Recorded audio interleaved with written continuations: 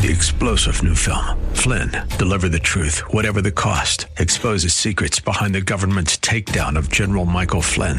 Flynn knew what the intel world had been up to. He ordered the first audit of the use of contractors. This set off alarm bells. He told the truth. He was the most dangerous person for Donald Trump to hire. They had to get rid of Flynn. Flynn, deliver the truth, whatever the cost. Available now. Watch it today. Go to salemnow.com. salemnow.com.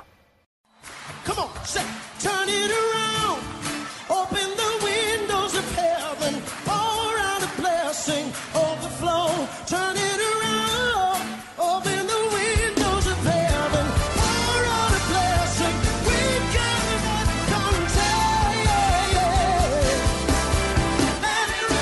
contain. Welcome to Beyond the Veil, a ministry of Dayspring Chapel. Arise, shine, and excel. Located at 1628 Hyde Park Ave in Hyde Park, Massachusetts. As Luke chapter 1, verse 78 and 79 tells us, according to the tender mercy of our God, whereby the dayspring from on high has visited us to give light to them that sit in darkness and in the shadow of death, to guide our feet in the path of peace. Now, let's listen in to today's message from Pastor David Oluwadara. Do you love me? God says, do you love me?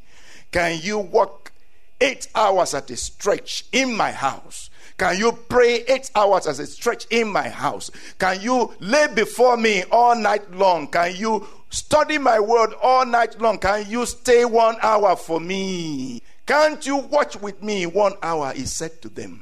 They were already sleeping. Amen. Many of us, again, can do all kinds of things. We'll spend thousands of dollars to buy a car, to buy things for ourselves. But no, we'll never give 1,000 in a year for God. We love ourselves, you know. Wow, we love ourselves. Peter was no exception. He loved himself. He loved himself. They all loved themselves. When the time came that their love for Jesus was challenged, they all fell apart. They could not stand a test. Even though they all said, Lord, we're not going to be offended. You see, love doesn't get offended. Meaning, they were saying, we love you and nothing can offend us. In fact, we will die for you. Peter said that clearly. I am ready to die for you. I love you so much, I'm ready to die for you. But just a little girl walked over to Peter and said, I know you. You are one of them. He said, no, I am not one of them. Yeah, you are one of them. No, I'm not one of them. He said it 3 times. He denied the Lord 3 times. Why? Because of fear. Fear, self-love. Amen. We love ourselves so much that it's selfishness. We don't want to die. Peter didn't want to die. They all fled away. In fact, if you look at the scriptures, at the crucifixion, none of the disciples were around except the one whom he loved, except John. And the woman, the mother of Jesus, Mary Magdalene. I believe Martha was also there. Probably Lazarus was also there. And we cannot even begin to talk about those ones because there's a lot to learn from them. They were not amongst the 12 disciples. But you know what the scripture talks about them?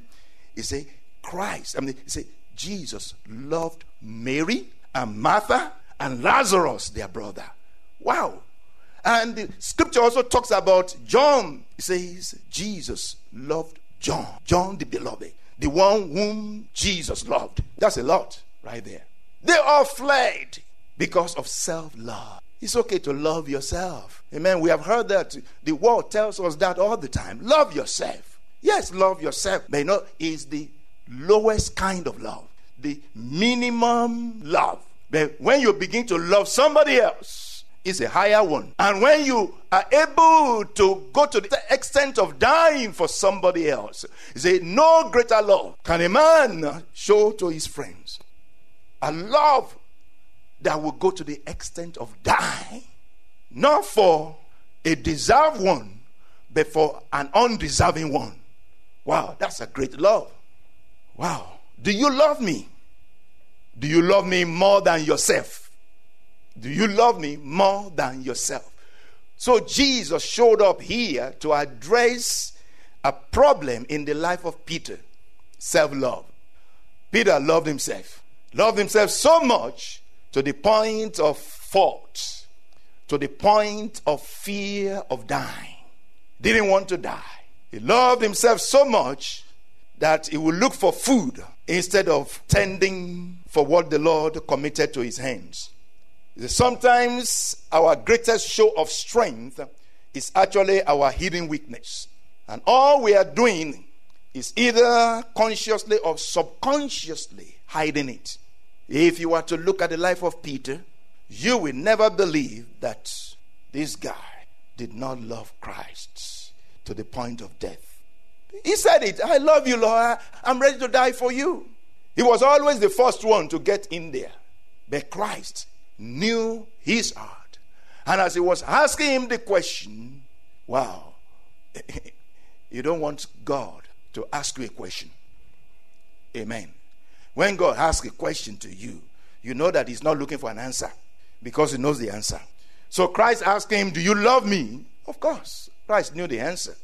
It's like God asking, Adam, where are you? Are you south or east or west? God knew where he was. Or God asking Elijah, what are you doing here? What are you doing here? Didn't God know why he was there? God knew why he was there. If God asks us a question, we are in the wrong place or we are doing something that we're not supposed to be doing. Most of the time, that's what it is. Amen. God can also ask us, what do you see? Do you see correctly? Amen.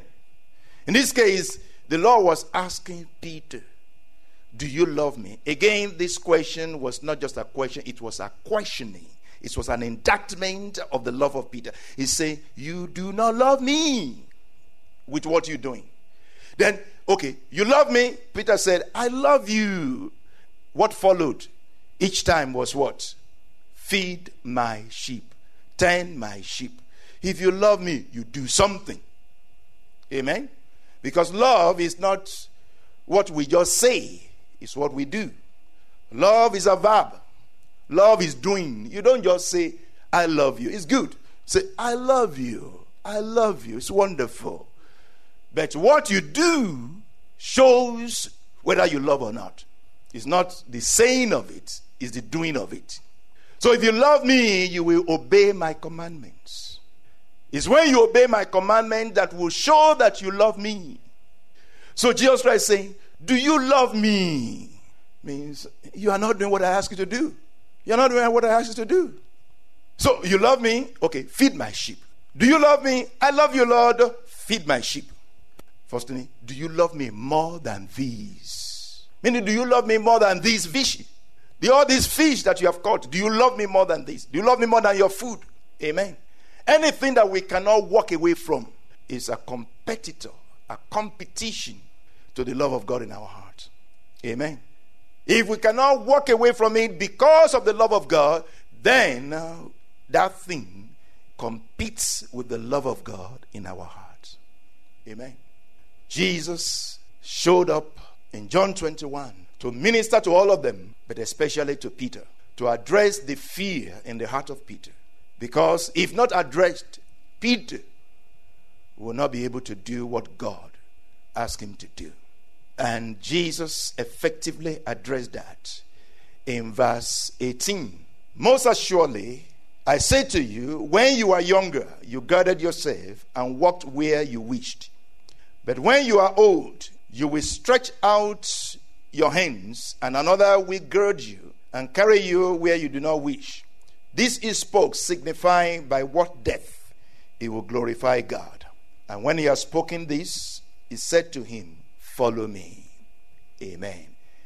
If you love me, follow me. If you love me, deny yourself, take up your cross, and follow me. Jesus addressed the fear in the heart of Peter by saying, you will die to glorify me.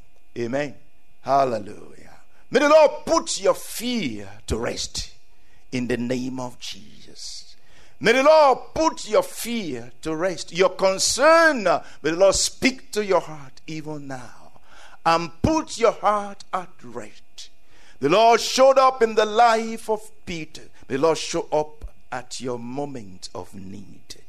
In the name of Jesus. When these people were concerned about food, about their livelihood, about what will happen to them, Jesus showed up to them.